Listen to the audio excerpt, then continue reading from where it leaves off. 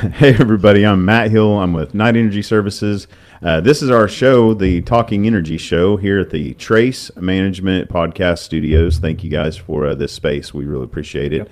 Let's go around the room and introduce ourselves. Who do we have here? Jeremiah Smith with Mito Resources. Matt Little with Tag Drilling Motor Company. Joe Brevetti, Charter Oak Production Company.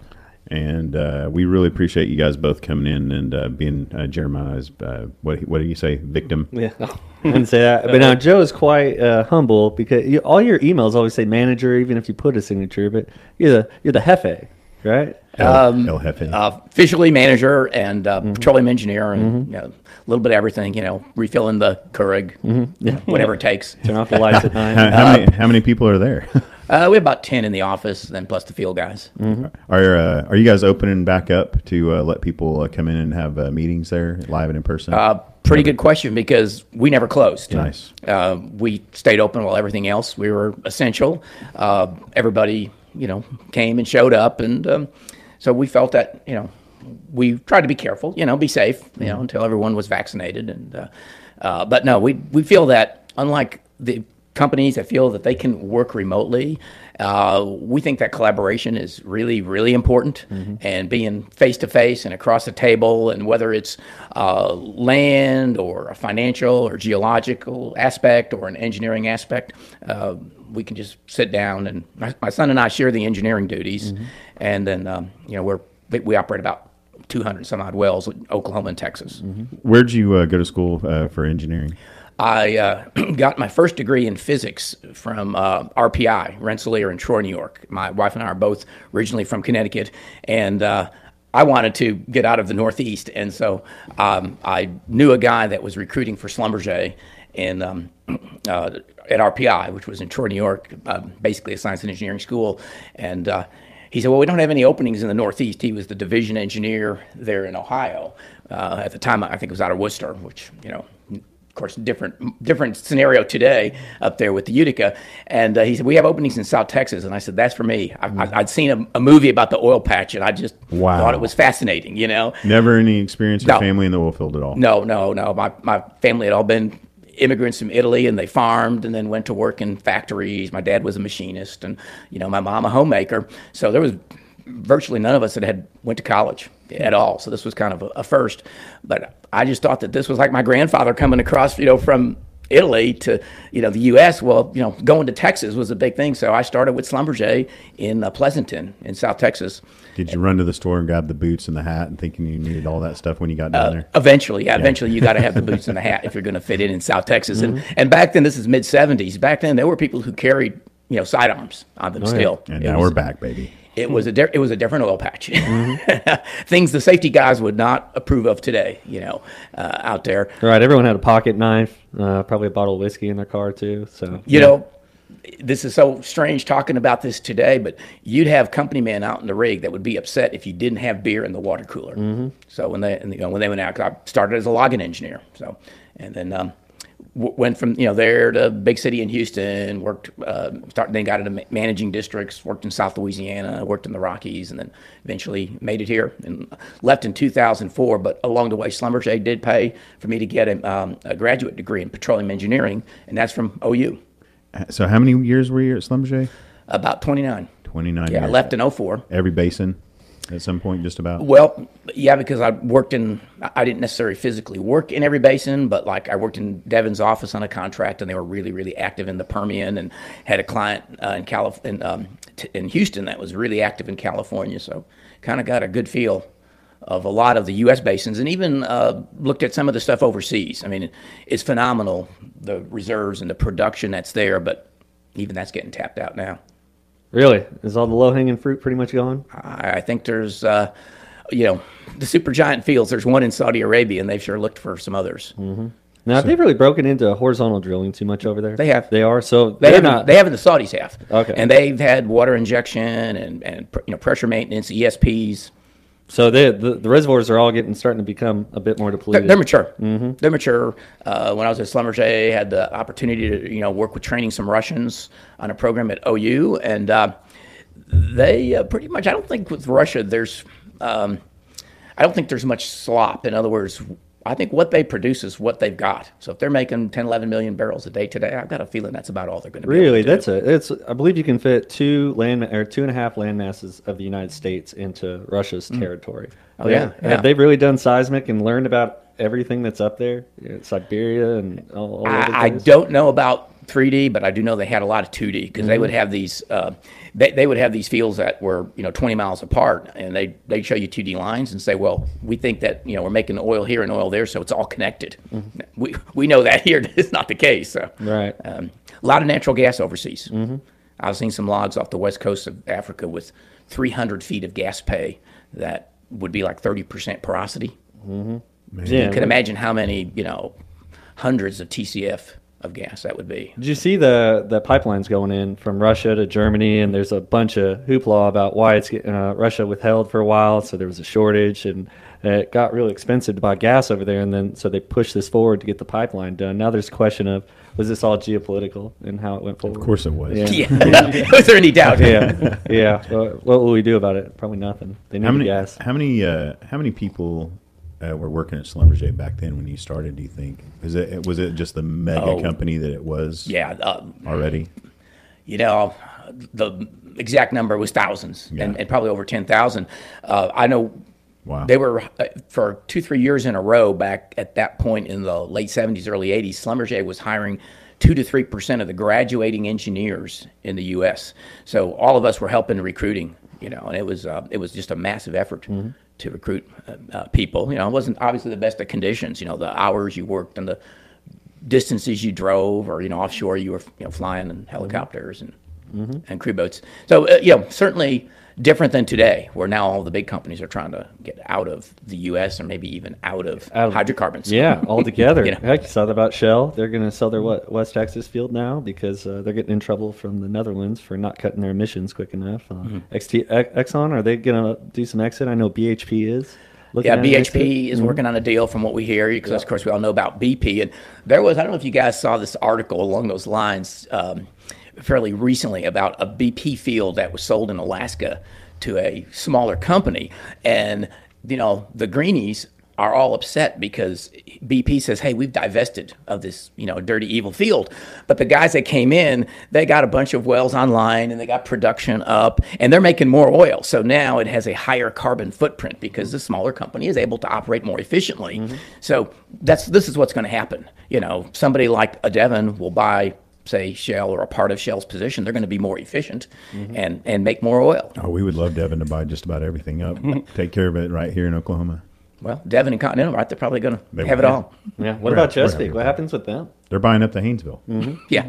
Again. They're still staying with gas. Go back to Rebuying. So Matt joins us, and do give us some backstory about you. Corey Nunez, his partner in his new endeavor, came on. He was our second guest, and we had a blast with him. So I hope we have a blast with you too. yeah, the bar's up The here. bar's way up there. He's got quite the story. So I Did you definitely meet can't him top in that. college, right? No, we were there at the same time, but He was too a short cool. period of time. But yeah, he was Different on cliques. a different path. Yeah. I went the more traditional. I was a more traditional student. Went to school of mines right after high school. Did petroleum engineering, then moved to Oklahoma City for my first job as a production engineer with Lynn Energy. Did that for a couple years, managing some very mature water floods in northeast Oklahoma, and then switched over to the drilling side and transitioned to Roan Resources, where I did drilling there, and then back to production as that was winding down, and went to the service side, and here Corey and I are kind of doing our own thing right now, so it's been fun. Yeah. Tag Motors. Yeah, they baby. actually Tag we Motors. gratuitously accept any gifts from anyone. Yeah, So, anybody that wants to bring us gifts into the yeah. studio, they're more than wanted and welcome. We'll It find will a place say, for them. if we Whiskey's want fine too, yeah, everybody. we will give a shout out for that. So the big reason we wanted to kind of get over here, and works out pretty well because Matt's early 30s. Joe, I'm not certain about, but Maybe double that. I'm also still Yeah, 29. we've got- oh my gosh, yeah, there it is. We've got one of every decade. Yeah, we really do. Mines. I graduated in 2014 in May, and then started work in June. Right at here. the peak of oil, $100-something, right? Yep. Yeah. So Is that what drew you oil- into oil and gas? Like everybody was talking about it immediately when you got to school? No, I've got some family history in the industry, and so that's what I knew I wanted to do engineering. But my grandfather was a geologist for Gulf Oil. My dad worked for Chevron for 35 years, and my uncle works in the business too. So I knew I wanted to do engineering, and family always talked about how great the industry was as a community, and so that's what ultimately led me to start down that path. Really did enjoy the work as I got to learn more about it. But yeah, really happy with my decision. But well, yeah, when I first started, that was great times. $80 to $100 a barrel, whatever. I was working water floods with 0.5% oil cut. I think we moved with all the water floods, I was watching something like 600,000 barrels of water a day and just a few thousand barrels of oil. That is incredible. So it was a bunch of high rate ESPs and it was all shallow, high rate sucker rod pumping. And we were spending, looking at it now, the money we were spending to get a barrel or two a day of uplift was just insane. To put that in today's perspective is No one would do pretty it- do wild. that No, today. yeah, not at all. Well, Most of that's- those wells, honestly, if you looked at it today, probably don't make money. So it's Do you guys see if it gets back to $100 oil, you think they go back down to that and chase that 0.5% water cut kind of stuff? it's great flat production. So it's been producing, a well today that's producing 5 barrels of oil and 500 barrels of water was doing basically the same thing 10 years ago. So you can kind of count on it as long as you. It's all about basically your failure rate, producing your well as long as possible before putting that pulling unit on it. And so that was the game there. A lot of optimization and whatnot. A lot of old lines to fix. Maintenance nightmare, but Yeah. you can make money off of it for sure. Oh, yeah, people are doing it. Just more efficient, smaller guys. Yeah. So were you going in the Arbuckle? No. You get hit It was- caught in that seismicity issue. Well, so there was one, probably my most southern field. We had one disposal well that was drilled to the Arbuckle, and it was kind of close to Stillwater. It was drilled, into the basement formation, and basically what we had to do was plug it off above that, like 500 feet or something, and we did that, and that was that. There's no. It was a low pressure injection well. There wasn't a whole lot of work we had to do, but just make sure we weren't injecting into that basement formation. Yeah, that's still concerning. Have you guys been following? I'm sure you have, Joe, because you listen to Chuck Yates quite a bit. Yeah, we're Ashley all about Watts. that. Yeah. Her story about West Texas, that old Exxon field that started having a purge. I have not listened to that podcast yet. I saw that. Amazing. It's I come out. met both engineers from that podcast too last week at NAPE. Oh, really? Oh, yeah. And he got to tell me that whole podcast story again. So Yeah. I think he's had. anybody watching, please get on Chuck Yates Needs a Job podcast and listen to all that stuff that's going on out there. It's very interesting. It is. I won't ruin it then. Check it out. Planning to listen to it. My drive's up to the well we're drilling. Yeah, but if you look at the earthquakes, which I do follow, I'm sure a lot of We people have to here now, do. yeah. If you look at the earthquakes, they're starting up now Yep. in West Texas, just Yeah. like we had. If they don't get on that, they're going to have the same So- regulations that we do. Like, Why were whoa. we first? Why'd that hit us first? Or were we a little bit more friendly with I think in Oklahoma wells, things or move. Things can move faster here. why? More water too? Just drilling and stuff moves a lot faster here. Everything seems to have a pretty quick pace compared to other areas. Well, we don't have federal leases. We don't have like the Rockies, and then of course West Texas. You've got Texas leases, which are almost as onerous as a federal lease. So, you pretty much have a price set what you're going to pay the surface owner. So it's, I think there was probably some restraint initially, but now they're just getting so much water in there. Maybe. So shouldn't we be the most attractive state for coming to drill again? I hope so. Maybe if there's a little more pressure and a A little more little bit. hydrocarbons. Yeah, a little Well, we need a little bit more I've oil and unfortunately gas. been saying this for years, but Oklahoma makes a lot of water, a fair amount of gas, and a little bit of oil. Unfortunately, that's been my experience. So. Sure, and I think with the earthquakes and whatnot, I think a lot of that's unique to Oklahoma is the complexity of the geology here, the faults and everything that you can be injecting in a zone that's 5,000 feet deep that's contacting something way deeper, and So I think that has a lot to do with it. Definitely in southern Oklahoma for sure. Yeah, southeast, southeast, northeast. Yeah. Oh my gosh. Yeah. Well, heck, we've got friends down there right now that are drilling in southern Oklahoma. They're having a heck of a time. So, Yep. Well, the reason, my humble opinion, why the rig count in Oklahoma has not recovered yet, like other places like the Texas areas, are our leases. If you pool or leases, they generally let you hold with that first well. Mm-hmm. So unless you have a scenario where you have like multiple zones where you got a well in the Woodford, but now you need to go hold Sycamore, say, down in the Scoop, or, you don't need to drill those other wells, or because you're holding it all. In West Texas, my understanding is, like the Texas leases we've had, they're continuous drill clauses, usually 120 days.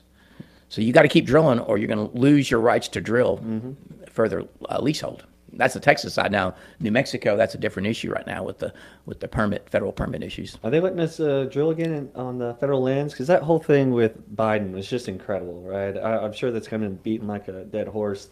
Where he asked the OPEC Plus to produce more. Yeah. for anybody that's not watching the news, oh my gosh. Yeah, I think a lot of that was more of a formality than anything. What it did is probably hurt the smaller guys the most. The bigger companies have years and years of permits approved. The smaller guys who are maybe just getting started are trying to file for permits but can't. And so I think it hurt those guys more than anything. And I don't think it was really, apart from those people, which I don't want to say is insignificant, I think for the most part it was kind of just a grandstanding type thing. Yeah. And it's past now, and everyone's still drilling the same. So it's just to look good for press release or something. Yeah. I think there was maybe an initial fear that there was going to be executive order doing an immediate shutdown or of any federal land drilling. Any you're out. drilling, Get any off. drilling, any fracking. Well, you don't even have to ban drilling. You can do like New York State did, right? They banned fracking. Yep. So You're- you yeah. can't What produce else a are well you if you gonna can't frack it. So that was essentially like a drilling ban. Our industry's all over the map right now in their opinions on drilling anyway. Like everybody's saying, hey, whoa. I mean, Chuck Yates, he's like, stop drilling new wells now. Right Well, now. yeah. Well, we're really good about that. Is when prices go up, we fix that by drilling a ton of wells and bringing the prices back down. I don't know the middle ground on that, but I'm laughing because I heard this analog for so many years about the farmer, right, that gets a better seed, better fertilizer than a bigger tractor, or bigger equipment to be pulled by the bigger tractor. They make more of whatever, wheat, corn, you name Luckily, it, right? we got to feed the planet. Thank goodness. So they make more, which, yes, we have to feed the planet, but then the price of the commodities drop because they're so efficient at growing food. Well, we get so efficient at producing oil and natural gas. So that kind of segues into the topic we haven't even touched, but it's the Great Crew Change. And I got a couple of statistics from you guys, and this is from an article I found on the Oil and Gas Journal from 2015. But these statistics, so 50% of the workforce is retiring in 5 to 7 years. Well, it's relevant because we're now in that 5 to 7 year period. The ages right now are 35 and below, or at the time of this article, and 55 and above. So you had that huge gap of about 20 years, which I've seen in most of my jobs, and especially at Trace Management. Most of our consultants are well over 60, and then we've got some guys that are in their 30s. But it's a huge gap. Yeah, and then you got 2 to 1 retiring. So 2 people are retiring for every person that was coming into the industry.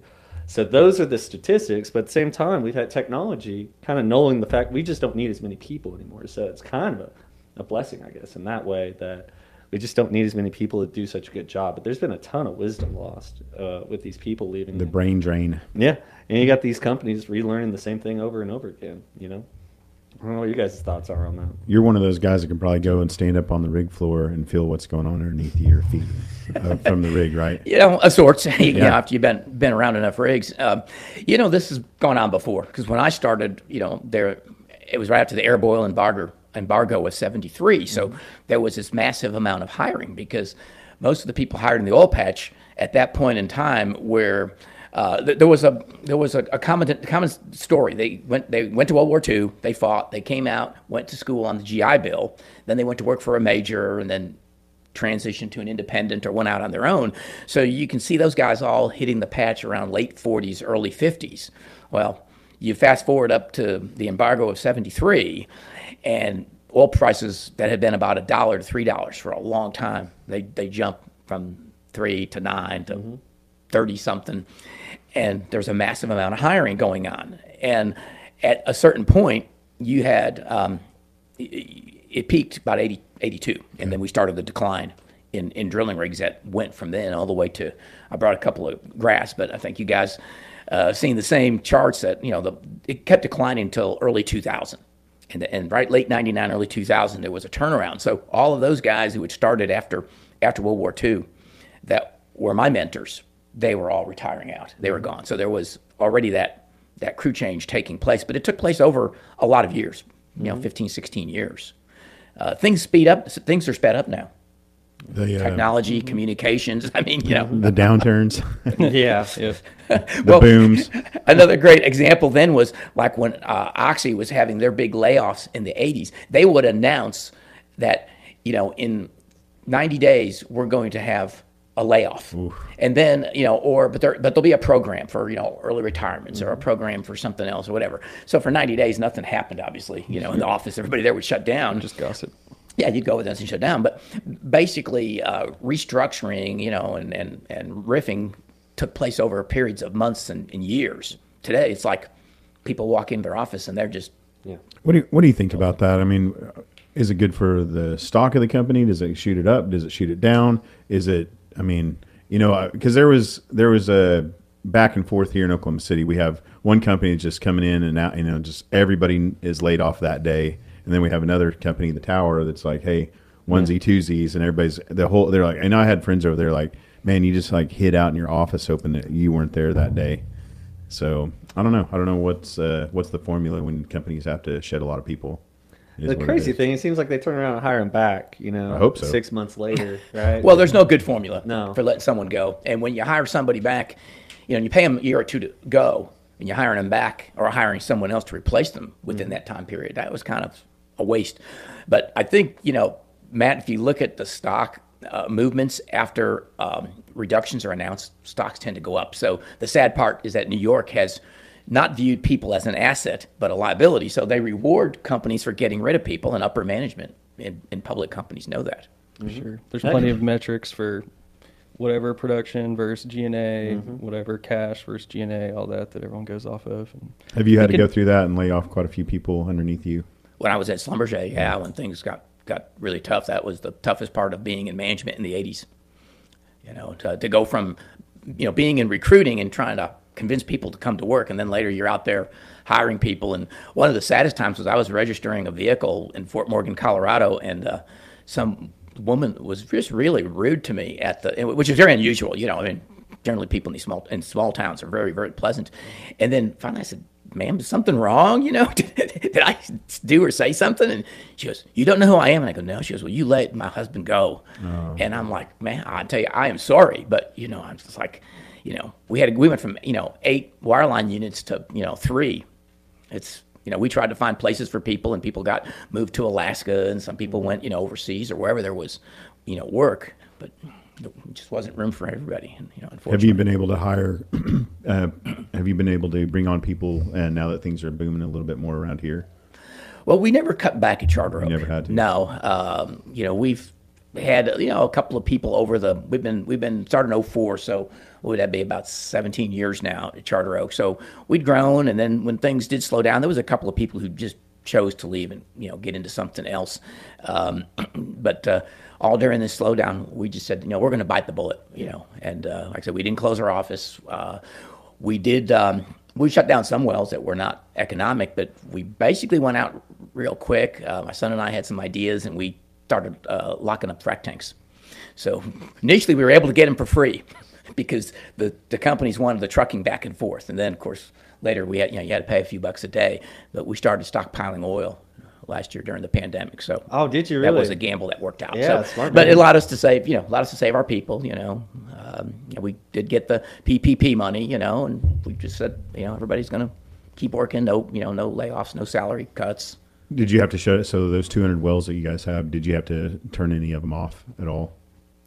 We had a few that went down. If the pump went out, we said, we can't afford to get a workover rig and spend 15, anymore to change a pump and chase a tubing leak. It's really easy to spend $15,000-$20,000. Yeah. So we're like, no, we're not going to go do that if we're selling oil for 15. We never got negative. I know DRW wants to talk about the negative price. I think we got $12, $13 one month, and the next month might have been 19 or 22 or something. But so there was some bad months you just couldn't afford to fix a well. Yeah, I think we had 3 different operators in our office, and Mido, the company I run, it sold for the least amount. It was $12.15. $12.15 for the month of May. That hurt.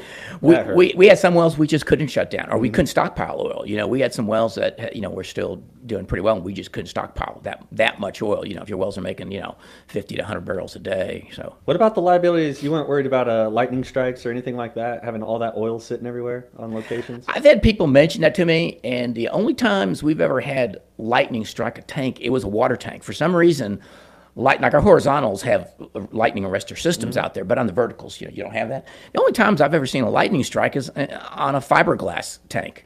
Crazy enough, me too. The lightning gets attracted to the static charge that builds up around that fiberglass, and particularly open top tanks, because there's always a skim of oil on top. Interesting. Yeah.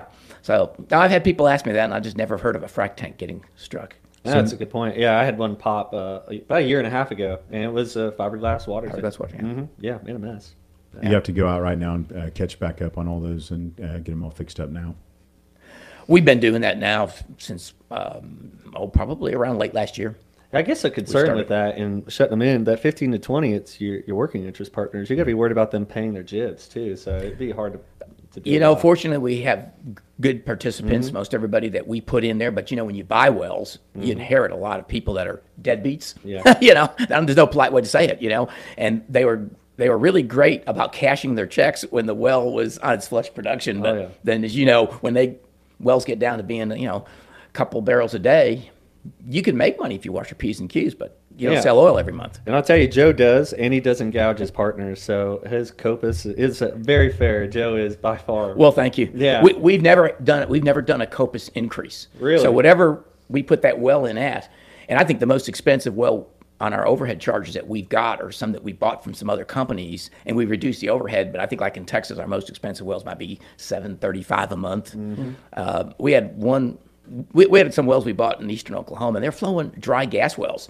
And I won't mention the operator's name, but they were one of the companies that had went bankrupt. So that doesn't even narrow the list. That doesn't really narrow it. Yeah, it doesn't narrow it at all. They were charging $12-something a month just on their overhead, plus pumpers, phone, pumpers, vehicle, pumpers, insurance. We just put these on remote monitoring. And they're dry flowing gas wells. I think at the time Center Point was about $45 a month. Put it on remote monitoring. We got a guy out there charges $50 a month to go around and just drive around them every once or twice a month, and make sure that some farmer didn't drive over the wellhead. But I actually had working interest owners that called me up after that and going, "This is unbelievable," because we dropped the overhead down to like $450, and they go, "These wells are profitable now." So, yeah, I mean, we have big pieces. We try to keep now. We've been building more and more. We try to keep a fair piece of what we've got, of our wells. So you did the work. Yeah. So we want to keep costs under control, and we don't see the operations as a profit center. We don't want to lose money, but Yeah. And that's not always the case, for sure. So COPUS increases have been friendly to a lot. I've got I've seen some pretty ridiculous numbers. Are you still reading your bio? You guys are going to drill sometimes 2, 3, 4 wells a year. Do you still have to do that to keep up production? I think you do, but you got to look at what your cash flow is and the cash flow of our participants. So right now, we're developing a conventional play unconventionally with horizontal wells up in north central Oklahoma. It's the first Oswego, the Big Lime, and so we're drilling right there now on that, and we've got a few more to do, and then our plan is to unitize and try to go in with like a water injection system for pressure maintenance. Because you think about it, we're horrible, right, at recovering oil. We get like 10, 15, we think 20% is great. We're leaving 80, 90% in the ground. So, kind of like back to what you were doing. It's the same formation in a lot of floods. With Lynn. So, go back in and start pressure maintaining and basically start water flooding, but with a horizontal, start just doing it with a downhole packer. See, that's why I'm not worried about running out of oil and running out of gas in these mature basins. All over the world, we talk about, like, hey, these are mature basins, but we've never scraped the surface of actually getting out the hydrocarbons that we could in the future with the technology. Well, it's the cost to extract that last bit For now. right? Well, yeah, like your water floods that you talked about, Matt. I mean, yeah, that wasn't cheap oil. Not when you're running ESPs and either disposals or supply wells. Oh, yeah. Yeah. Big H pumps. Yeah, it was. Oh, yeah. It Yeah. went from $60 a barrel lifting costs, and we brought it down to in the 40s or something. But still, I was curious what your per barrel cost was, because a lot of it was those old Lamamco floods, I think, that Lynn bought. Yeah. Yep. Well, what's the after the crew change? What's the next technology that's going to bring up more hydrocarbons? What do you see in the future? Inverter or something like that, where micro mesh, or I don't know, what is it? How do we get more out of there? You have people bring you technology like, hey, by the way, all your wells, we could go back in and bring up more hydrocarbons for you. Seen anything? Actually, I don't see as much Nothing of that. Not yet, no. What about refracking? I wish I could remember. I read an article, but it's been probably a year, about some super new thing that was you can go back and refract these wells and pull a bunch out. Nothing. Yeah, everybody's got their refract stories, and I think probably one of the better ones is a public company that was in a major play, and they went in, of course, and refract their oldest wells that were horribly treated. A lot of them were, I want to say like maybe open hole packers type completions, or a mile lateral that had 5 or 6 stages only, and then you go back in and put modern fracs, with stages and clusters in between and lots of sand. I mean, they did things and the wells popped up. So then they're like, hey, let's go refrac all of our wells, and the newer wells just didn't respond. So something like that, and that's what kind of you talk about private equity. It came into the industry 12 or something like that, and they would open up the spigot right away. The choke. They would open it all the way up, and they say that's bad for the longevity of the reservoir. So is there something like that you can go back into those wells, or are they pretty much torn up? Do you guys buy into that? I don't know. There's wells out there, don't you think? Yeah, there probably are. It depends on the reservoir drive that's pushing the hydrocarbons to surface. As soon as you lose pressure in your gas, you leave a lot of immobile oil in the formation, or if you bring in too much water to the well, you'll trap a lot of oil in the ground, and it just becomes really expensive to produce at that point, and a refrac or whatever probably won't help you too much. Matt, when are you going to start your own oil company? How did you go from Schlumberger to starting your oil company? Well, I left in 2004 and I started consulting, but I wanted to start putting, because you got your degree. I was so busy. Yeah, I got my PE degree in 1990, so my 2 degrees weren't even in adjacent. Did you just jump ship the second you? Yeah, they weren't. No. That was like I left at 2004. Oh, okay. So, like I said, my 2 degrees weren't even in adjacent decades, and then I was with Schlumberger another 14 years after that. I started consulting, and there was so much work in 2004. I finally one day made a decision. I says, I'm not going to do any more consulting. I was everywhere. I was out on, deals from New Mexico to Kansas and Louisiana and Texas and Oklahoma and office stuff, doing a lot of building completion procedures. And I said, finally, I'm just not going to consult. There's too much of a chance of a conflict of interest. And I knew a lot of geologists, and so I bought a deal in from the outside. And I've told this story before at some talks that I'm a pilot, had an airplane, it was paid for, and I had a credit line on it, and I borrowed on my credit line on my plane to get the money to buy the acreage from this geologist and landman, and we drilled a structure that this geologist had mapped in Major County, and if you can believe this, it was a dry hole. I tried to convince him to run pipe on the Oswego, and that would have been a great deal, and of course, then the acreage later would have been worth a lot of money to go back in for, Mississippi and Merrimack. But anyway, the group of people in that wells were wildcatters, and they didn't want they didn't want a marginal gas well. We tried, and now we're on to the next one. Yeah. They were looking for a big structure down, in bromide, et cetera, et cetera. Sorry about we took it all the way to the Arbuckle. So that was the first well as a dry hole, and had a couple of other deals that I took in, and they were kind of mediocre wells. But then we bought 2 wells. One was in Carter County, one was in McLean County, and they, for uphole zones that I saw behind pipe on the logs, and completed those, and those both became field discoveries. And, later ended up with, I think at McLean County we had 70-something, almost 80 wells, and then in Carter County 30-something wells. But along the way, we got we got in the way of some of the big boys. So we started selling things off, and we did probably a half a dozen, 8 sales to Chesapeake, and then we did several sales to Continental, and then one large sale to BP down there in the Scoop. Got that one back, huh? We got a portion of that back. Yeah, we sold them 100 sections, and we've got about 40 of it back now. So Yeah. What's that decision where you're like, man, I think I do want to go ahead and sell this? The money from them, like, okay, I can't turn that down.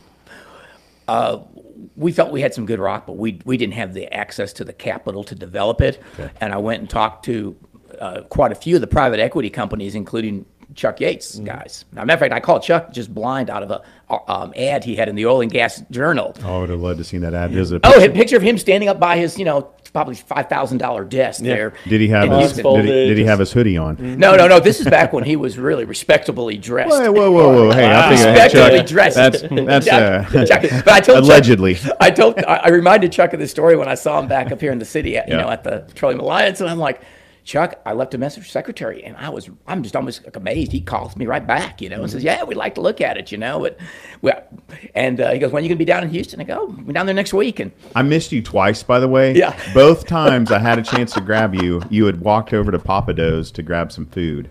And Nate, I was right there at Nate, yeah. and I was like, man, but you were Yeah. with our friend Jessica Dalla. She's doing business development for Jessica. Yeah. She's the niece of our former accountant and good friend and one of our participants. Yeah. So I apologize for missing you, but both times I was like, I am not going to interrupt his I didn't lunch. realize she was working for you. She handed me not for me, for Blue Bison That's Analytics. it. They're doing a mineral evaluation software. Pretty cool. Okay. You should take a Okay. look Yeah, at it sometime.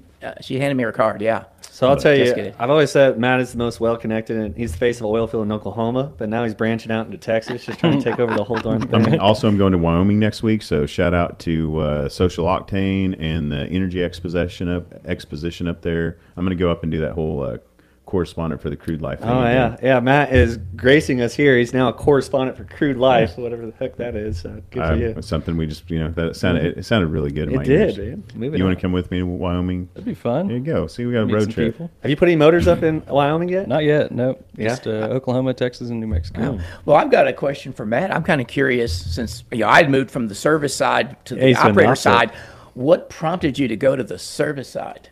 I guess timing was a big part of it. Moved from the operator side to the service side in the fall of 2019, and largely because it seemed like a job at Roan wasn't going to be around much longer, and had an opportunity to work with a directional company, and Corey and I left together and did that, and we enjoyed it, learned a lot, and I don't know, it's definitely different. It's a change of pace, day to day. It doesn't, before, like in a typical position with a service company, it doesn't seem like you're as scheduled and as you would be with an operator. You don't have, it seems like, as many meetings and whatnot. It's because no one picks up the phone anymore. Right. It's learned that Every time I sales, call an email, I'm like, where did my calls and emails go? The ether.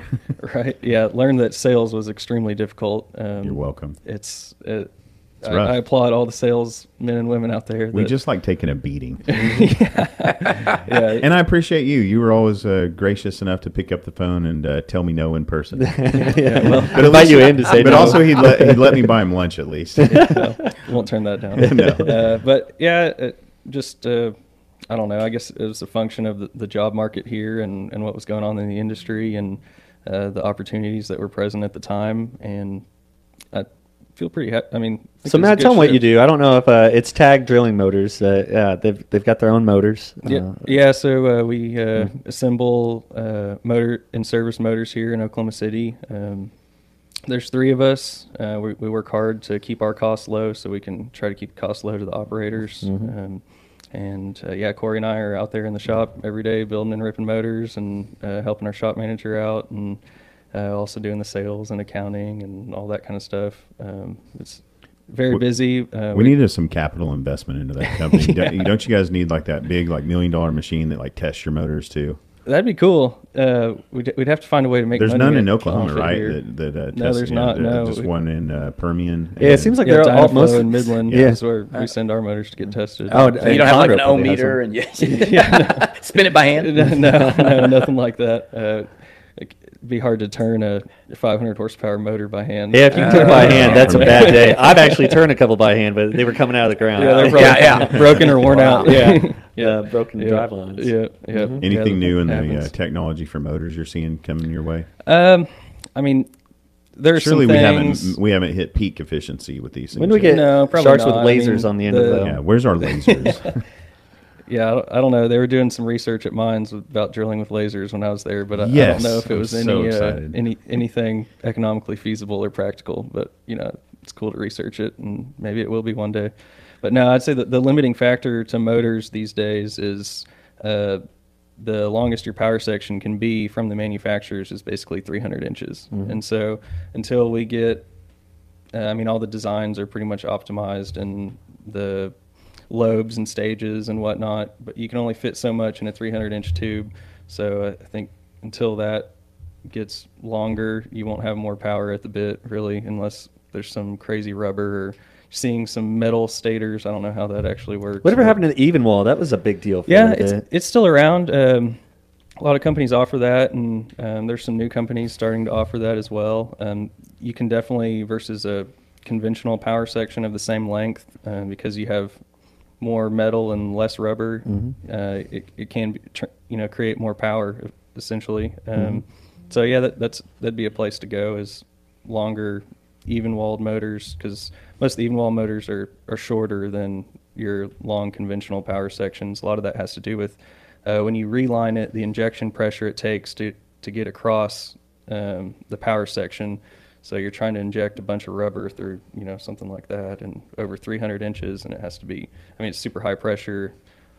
Companies will put relief ports in the stator tube to bleed off some of that pressure, but the idea of having a bunch of holes in your stator tube that, it's not something that you really love to think about, but, I think it can be done. But yeah, that'd be a place to grow. So I've got a question for you, Matt. Why does everybody charge more for oil-based muds than freshwater muds on a motor? Sure, that's a good question. And all the non-engineers watching this podcast are totally bored, with us engineers. I'm a non-engineer, and I'm fascinated by all this. So thank you for nerding out with this and giving us engineering porn. Engineering porn. Well, it has to do with the reaction of oil-based products to the rubbers in the stator tubes, and so they'll swell, and you just can't. After you run it in oil base, it reacts, and it's kind of done with. You could argue that maybe some you could rerun or not, but no one wants to risk a bad trip or a wasted trip or something like that. So it's from an economical perspective, it's easier just to say. Yeah, what is the reline? throw a Like new $5 one. grand, $6 grand? Yes. Yeah. Yeah, depending on the size, it can be in up, that range, up yeah. above And you got a 11,000 too. Yeah. Oh, yeah. Big- A 12-hour trip, one way. So 24 hours to get back on bottom or something like that. Yeah. To save $8 grand. Yeah, doesn't. Yeah, You- you Joe, wouldn't do want to you risk rerun a trip. You wouldn't want to risk a trip. No. No. So, will you rerun a motor No. on the same well? No. No. Do you come No, out for not- NWD after 100 hours or 50 hours? Yeah, well, it depends on the area. We've used 100 hours. Yeah. Sometimes if things are going okay, you might push it a little bit. As long as you don't have a catastrophic failure where things just tear apart. Yeah. Then Have you guys tried any of the remote directional drilling on any of your drilling yet? We have not tried that, but everything What do today. you think about it? I think that's where it's going to go. Basically, one MWD hand left out there, and everybody one else is directional Well, hand. I, One direction. I think you'll have one person out. I think where everything is going to go, and I've had conventional driller guys think I'm crazy, but I think where it's all going to go is you can have, like you say, one guy out there, kind of like when bits came out. They had a bit guy was at the location, full I time didn't when know Tricoms that. came out back in the that late 40s. Hughes had them, and at least that's what the old timers told me. I wasn't there then, but that's what they told me. Was he like sharpening the bits with a file? I think they made so many trips. Yeah. You drill such a short distance and make a trip that they wanted somebody there all the time. I think what's going to happen, okay, that one guy's going to be there. You're going to have guys in a room with screens, kind of like with ESPs, overseas, at least not here maybe, but overseas where they're watching all the performance, or like frac jobs, the guys that run frac jobs. And everything's going to be rotary steerable. I think it'll go to a rotary steerable with a motor. and everything will be steered remotely. And the guy out there may not even be out there full time. He may be there, if a trip takes, 8 hours, they may call him to get out there when they're starting the trip. Crazy enough, 10 years ago, I was a night directional hand, and I've spent most of my time in the field as a night DD. I was a MWD hand for a little bit too, but I can remember doing a trip in Alfalfa County, and the daylight DD and I were both hanging out. Beautiful night outside, and I just remember being there like, man, it just we don't need to be here anymore. Like the technology with the internet and everything, you really don't need everyone out there anymore. You can remotely program. You pretty much need some guy to carry a tool over and put it in the hole at this point. So you really, and I hate it because like directional jobs, those were 6-figure jobs for the night MWD hand, right? These are great, $70,000 a year, and all these great jobs just going away due to efficiencies in technology. As long as you have really good, fast internet out there, and that's still a pinch point for a lot of remote locations. Even, by all means, I've been out there setting satellites up for guys before, and all it takes is one good guy to get mad and go and kick that over, and you're down. Or if you're in the Rockies, a snowstorm. Yeah. That was, Schlumberger was one of the first to pioneer, LogNet, internet communications to the well, and guarantee it, if there's a snowstorm, which is all the time in Montana, Wyoming, North Dakota. You don't have to worry about that anymore. They're going to put up windmills and solar panels up there. Genius. Yeah. Okay, another question for you, Matt. Since when we buy directional services, I talk to the different directional companies and providers, and I'll talk to you off air about that. I got a good deal for you. I say, go handle that, okay? So I'm not picking where their motors come from.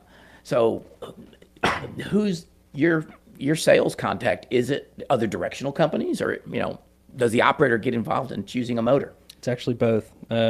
Depending on, that's one reason why we liked our little business model, is because we could be friends with everyone. We rent to directional companies. That there are some out there that just have their own in-house MWD systems, and they rent all their motors, and so we rent to them. There's operators that they split their services, so they'll have maybe company DDs that are on staff with the operator, and they have an MWD system that they use, and they like to pick where their motors come from, and they could come from motor rental companies or directional companies. So it's really a mixed bag. A lot of times it's not necessarily advertised to the customer that our motor is out there drilling on location. If you just paid attention to the serial number or something, some people that have hired full service directional companies will rent motors, and not that they're hiding it, but just not necessarily advertise that they're running someone else's motor. Well, I don't have a clue whose motors are going to be, on our rig, but I think as for a small operator, we don't have a procurement guy, but I'm not sure, even if I was the size of a big public company, that we ought to be letting decisions go to a procurement guy. I know I'm upsetting some people that are procurement people, but hey, the guy who uses the service ought to be the one making it. And our point is, if I say, hey, you're going to run this, you're going to run this motor, and that motor fails, and the directional guys are going, well, you picked that motor. Mm-hmm. So no, I want the guy who's doing the directional work, one-stop shopping. I've drilled this well so many times with this motor. I know what it's going to do for you, and here we go. Exactly. And just to stick up for the procurement guys a little bit, all they do is narrow your list. They're not saying you got one choice. I think for a lot of stuff at Chesapeake, I believe they always had like 5 or 10 choices of vendors they could use. It wasn't you're using this vendor. Yeah. Mm-hmm. Now I've heard of there's companies where you're told who you're going to use, and I know some of them, being from a wireline background, I understand like there's one public company, they actually contract for their own perforating guns, but they don't have an ATF license to buy them. So the wireline company has to actually, pay for the bill, pay for them. Mm-hmm. But they negotiated that all of their guns are going to come. They think they're saving money somewhere. What when you were at Schlumberger, when did you start seeing what were the motors like back then? I wasn't really, too awful involved in that product line. Then it was Anadrill. Yeah. And then, of course, Anadrill got turned into Schlumberger, directional. And they did try to package. Schlumberger did everything. We want to go out there and, whether we're doing directional, logging, fracking, a Schlumberger rig. Yeah. And it works real well overseas, for sure. And maybe in some very large programs, but it didn't tend to work in the mid-continent. Being on the directional side, and then I moved to the rig side for NOMAC. It was internal. And it kind of looked like, and the rigs eventually seemed to absorb more and more services, more pipes, and all that the operators need. Do we move to a time where like H&P has Motive now? H&P's working to full circle that, go back to that same model. To provide everything, but would you be willing to turn over the keys and say, I need this hole over there? I think the bigger the company you get, there can be some efficiencies, but by and large, it all costs more. But you're delineating risk too, right? You're pretty much putting it on the rig contractor. So if I was going to go drill a well overseas, you're going to, and that's where companies like Schlumberger, Halliburton, H&P, et cetera, have really excelled in this project management. They contract everything. And if they don't own and provide that service, they've got deals with someone who does. I just don't know that would work here in the U.S. And that's why our costs are so much lower. You know, I know some companies that had gone down to Argentina to the Vaca Muerta play, and their idea, what they've told me is their thoughts were, it is a great shale play, but we can't get the level of competition to drive up the efficiencies and drive down the costs. So, you know, wells there are just so expensive compared to here.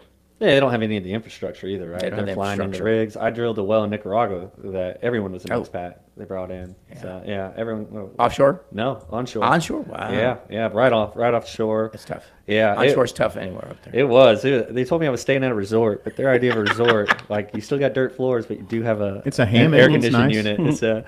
It's crazy. Everyone had machetes on their Since hip. we're talking about the crew change, what do you want to see happen for the next generation of oil and gas industry, network family members? What are you hoping to see the next generation has for oil and gas?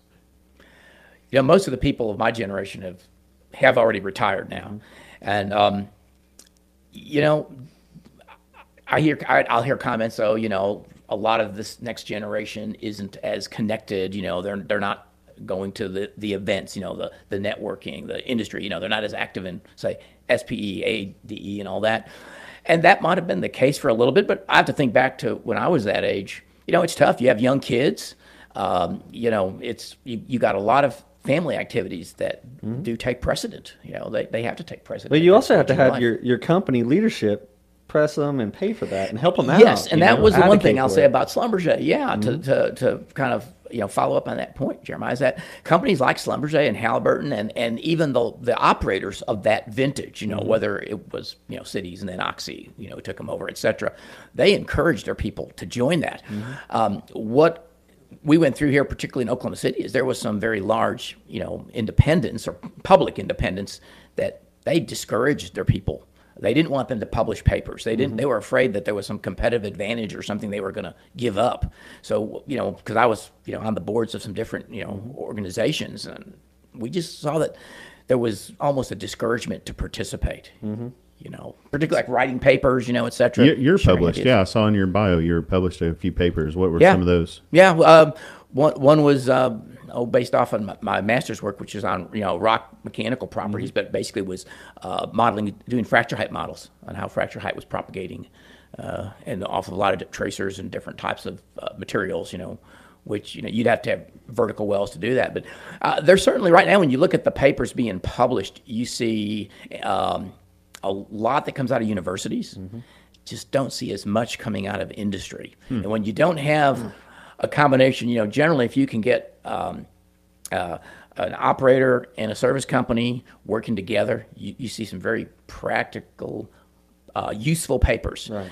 And I mean, my son and I have been... Universities more theory, pie in the sky. They tend to be more theoretical, and they also... We've already done this. Yeah. They also tend to be behind times, it seems, in technology. The boots on the ground are kind of more where what's happening. But my son and I have been working with, down there at OU with their capstone projects that come through the Ronnie Irani Center. That's what you're doing now? Newborn School, yeah. And so we're taking one semester off, but for the last several years, we've worked with them every semester on various projects. And I would point out that they're always looking for projects for their petroleum engineering students. I've been down there, Caitlin. Man, that little lab is absolutely amazing. Yeah, Jason does a little bit of mentoring. We've had some of those guys come in. Are they always looking for more people from our industry to go down and talk to them, get involved? They are in projects, whether it's evaluation. We just had them work out a project on cryptocurrency mining. Mm-hmm. So, are you doing that yet? Are you ready? They just gave us yesterday the final presentation, and this group they're all junior, senior petroleum engineering. Well, now they're senior petroleum engineering students. They did an outstanding job. I believe David Ferris had been over that group, and I believe Dean Sargent has now taken it over. But again, they did a fantastic job, and they ran the economics right down to that, that gnat's ass. So we're looking forward to starting one. We got a few wells that we think would be ideal scenarios for stranded gas, and they make oil. So we'd rather do something with this gas than have to vent or flare it. So while we're on that, what are you going to pay your working? Are you going to send them an AFE to buy all the equipment, or how are you planning on doing that? We'll say the equipment for the generators and the servers is $100K. Would you send that out to all your working interest partners, or are they getting 50 cents an M? Or how are you going to? That was the big risk that we looked at. We were evaluating about a year and a half ago because we have some wells with stranded gas. Yeah, and it's what are we responsible to our partners in the well? There are so many different models out there. Mm-hmm. People who sell the gas at some below market rate, but at least there's some money getting. There's models that do a JV. Mm-hmm. Our idea is that we're going to keep it very much straightforward, above board. We'll propose to the working interest owners to go in on it. And I want to say in this case, around, 40 MCF of gas, you're probably looking at about $250,000 for the genset that's and absolutely right. Genset and the miner boxes. That has changed. A year and a half ago, it was $100K. But the those are 2-year-old servers. Okay, the miner boxes have got really expensive. Now they come back down as they're getting freed up out of China. Mm-hmm. However, those older miner boxes are not as efficient, so you don't make as much money per month. So we would put out a proposal to the working interest owners. But here's the thing. Our thought is we're not going to – some of these guys, they stockpile and they play the market on the cryptocurrency. We would sell every month. Our idea is, every month on the 30th or whatever that day is, you sell what you've got in your wallet. Mm-hmm. And that's what you're paying your not only your working interest owners, but you got to pay the royalty interest owners and the overriding interest over. Are you going to put a miner box out at each well site, or are you going to do it at a gathering facility? Like I don't know if you know those guys from Exponent and Maurice Fell, but I got to go up there and check out their Bitcoin mine, and they had their 600 wells in Osage County all going to one gathering place, and then they're taking that gas in the generators right there, and so they pipe the gas all to one place. Yep. Now our scenario is generally stranded gas, and it's mostly in the metro area here, where our lines have been cut off by development, like the turnpike, for example. You don't have a bunch of wells close together to be able to do it. We don't now. No, generally, wells we got it close together, we already got gas lines there. Do you see any future in Oklahoma, like just some people just going out and drilling gas wells just for Bitcoin mining?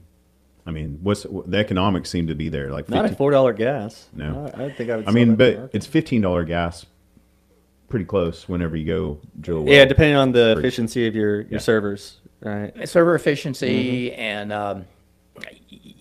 It seems like it opens up all of Oklahoma to start immediately drilling for gas, which we love. Well, we're using current prices.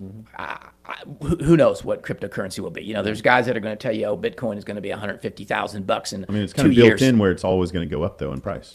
They're trying to make that. From what I understand from our students, that there's like I think Ethereum now is going to burn a percentage every month of their crypto. So they're trying to put in a what do they call it? A devaluer on there, which will it is going to try to keep the amount from growing so fast, a devaluer, so that the price will keep going up.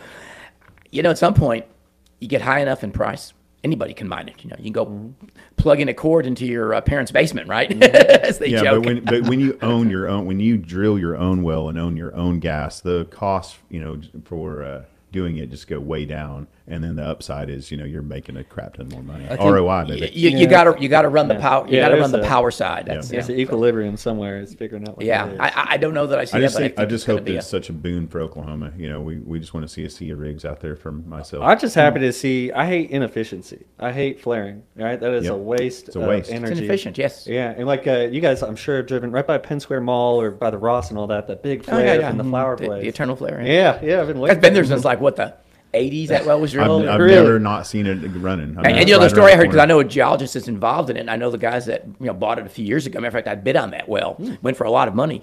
And the thing about that was all came about. My understanding was that there was a disagreement on right of way, and for probably what was not a lot of money at the time, that right of way never got done to connect up the gas line. Really? So it's just pumping out oil pretty darn good then for the amount of gas they're flaring. I think that thing was still about a 4 or 5 barrel a day well. Yeah. I love that you.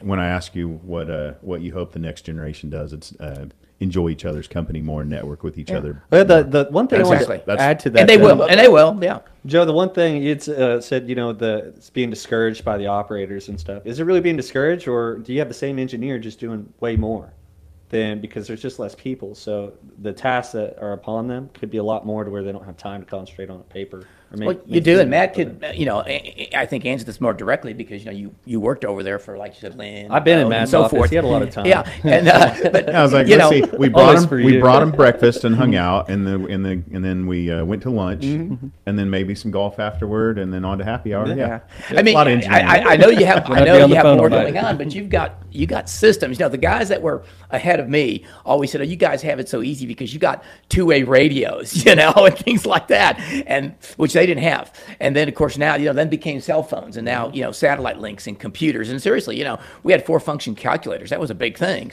I'm serious, because everything was done off of hand calculations, slide rules, and you had charts. So doing calculations, cementing, logging, etc. You had a chart, an algorithm that you did through a chart. Now today with computers and the programs, it makes it so much faster that the old days when an engineer could only watch 30 wells or 40 and then 60, an engineer could probably watch, I say we have 2 of us that basically take care of, 220 wells, but I'm sure there's stuff that slips through the cracks also. So that's the next generation. They're just going to be armed with more tools, tools. to have more knowledge to get this done better. Matt, Yeah. did you have enough time in your experience, Lynn and Roan, did they advocate or push for you to go to these events, or how Yeah, did they pay? I'd say, more so at Lynn I think a lot of it just comes down to the leadership of the company and what they believe in and think. And Yeah, and the mentality. How long are they going to be around? Are they a 2-year flip? Because they're not going to probably want to invest a lot in their people. Sure, if they're trying to get out. work for some.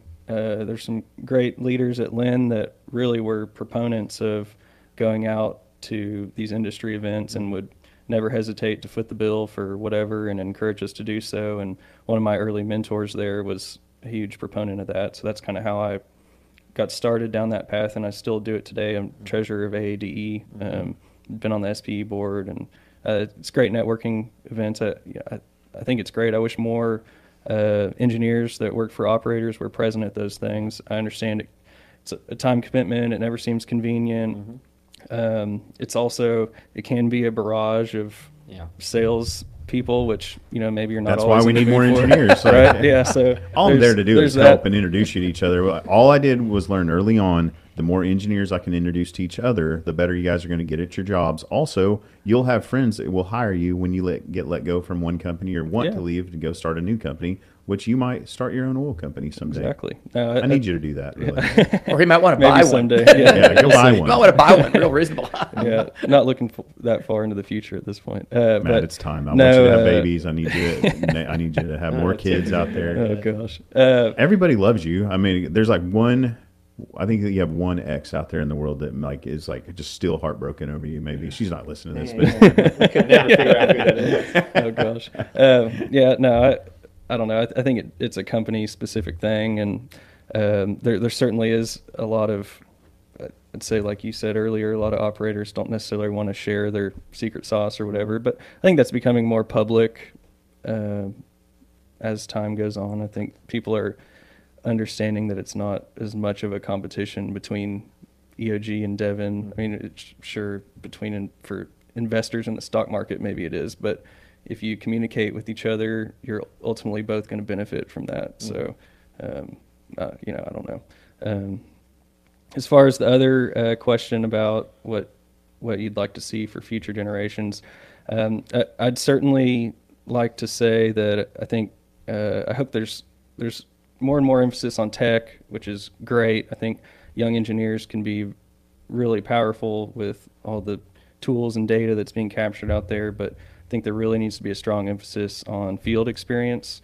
I think so much in part of this crew change, there's a ton of knowledge that's going to be lost that's hard to write down. It's a 20-year pumper that's been out there and been doing this little thing that's saving a few MCF a day or saving you a few dollars a barrel or whatever, that will ultimately get lost. And I hope that the younger engineers will really make it a priority for themselves to get field experience. And also get the whole rotation, drilling, Yes. completion, production, facilities, reservoir. For sure, it's definitely helpful to be well-rounded.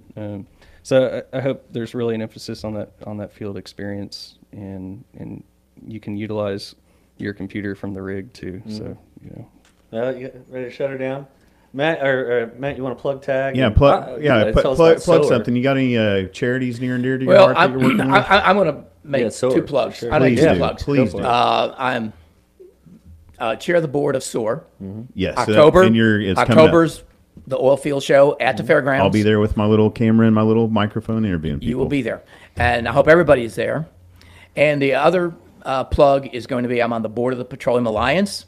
The PAO is a fantastic organization. It represents the little guys. It represents the big guys, the service companies, the vendors. I think every oil company should be a member, and every service company and that's the- vendor. Petroleum Alliance of Oklahoma. The Petroleum Alliance. Brooke Simmons is heading it. Brooke's a good dude. Bru, A fellow- Bru, a Bru fellow Halsey just, bald guy. Bru Halsey just took over from Dave Lenormand. Great guys. I we think it's love got Dave. a great direction. They've had fantastic programs, and they've got a whole series of fantastic programs. And I think a lot of the people in the industry don't understand how much they do to act as a stop for Nice some buffer. crazy a buffer for crazy laws that come down the pike. Well, we're we're on our daily routine of doing our work, so they're constantly making sure that capital doesn't pass stuff that hurts our industry, Exactly.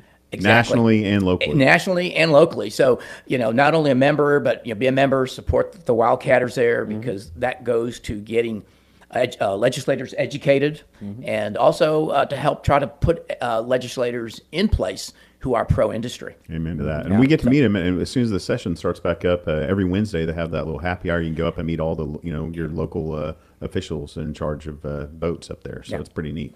I love doing that. What about you, Matt? What are you going to plug? I'd say coming up this fall, that's at a new place this year. That's pretty nice. F5. Yeah, F5. you knew it. The Oh, Fin man, that's fun. You Feather done that, Fur Joe? Food Oh, Festival. Joe, it is Yeah. so much fun. Yeah. It's a really cool event that I'm glad to start doing. I'm talking It's people, awesome. when you look into it, the F5 is hosted by the AADE, and it is every kind of food imaginable.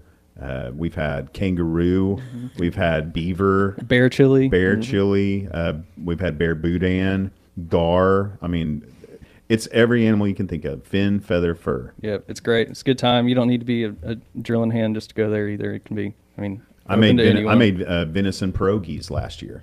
Nice. And where Pretty and good, when with is wild this, Matt? mushrooms and cranberry with sauce. Nikolai, right? Yeah. Do you have a date in place yet? Or Oh, Oh, on the Jury is spot, going to no. murder Yeah, you. But no. hey, yeah, so everybody watching this, please go to the local websites, the AADE MidCon, the SPE OKC, and SPE MidCon, API, IADC. They got SOAR too. So SOAR. not enough people know about SOAR, by the way. I stumbled on it. I have somehow. pushed them and pushed them. I want them to have because it's under the OERB, and by all means, I love the OERB too. I love what they do, the education behind that. But I still think that SOAR should have its own Facebook and LinkedIn and all that as well. Like, hey, look, they're together, but they can be the Yeah, let same. me look into that, because I thought we had that, and the SOAR email list is like 5,000 to 6,000 addresses. So I'm surprised that, and I know I get bazillions of them like every week.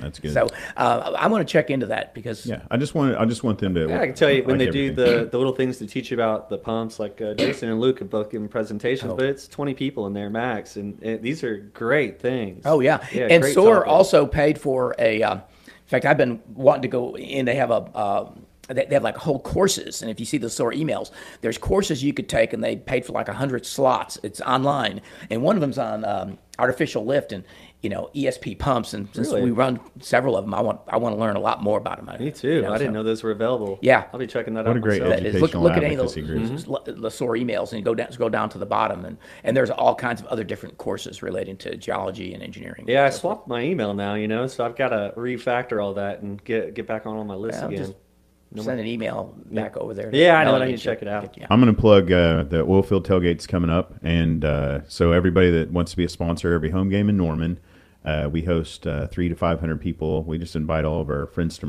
customers, families to come down to Norman for the home game. Go to Othello's, the backyard and the patio and the parking lot.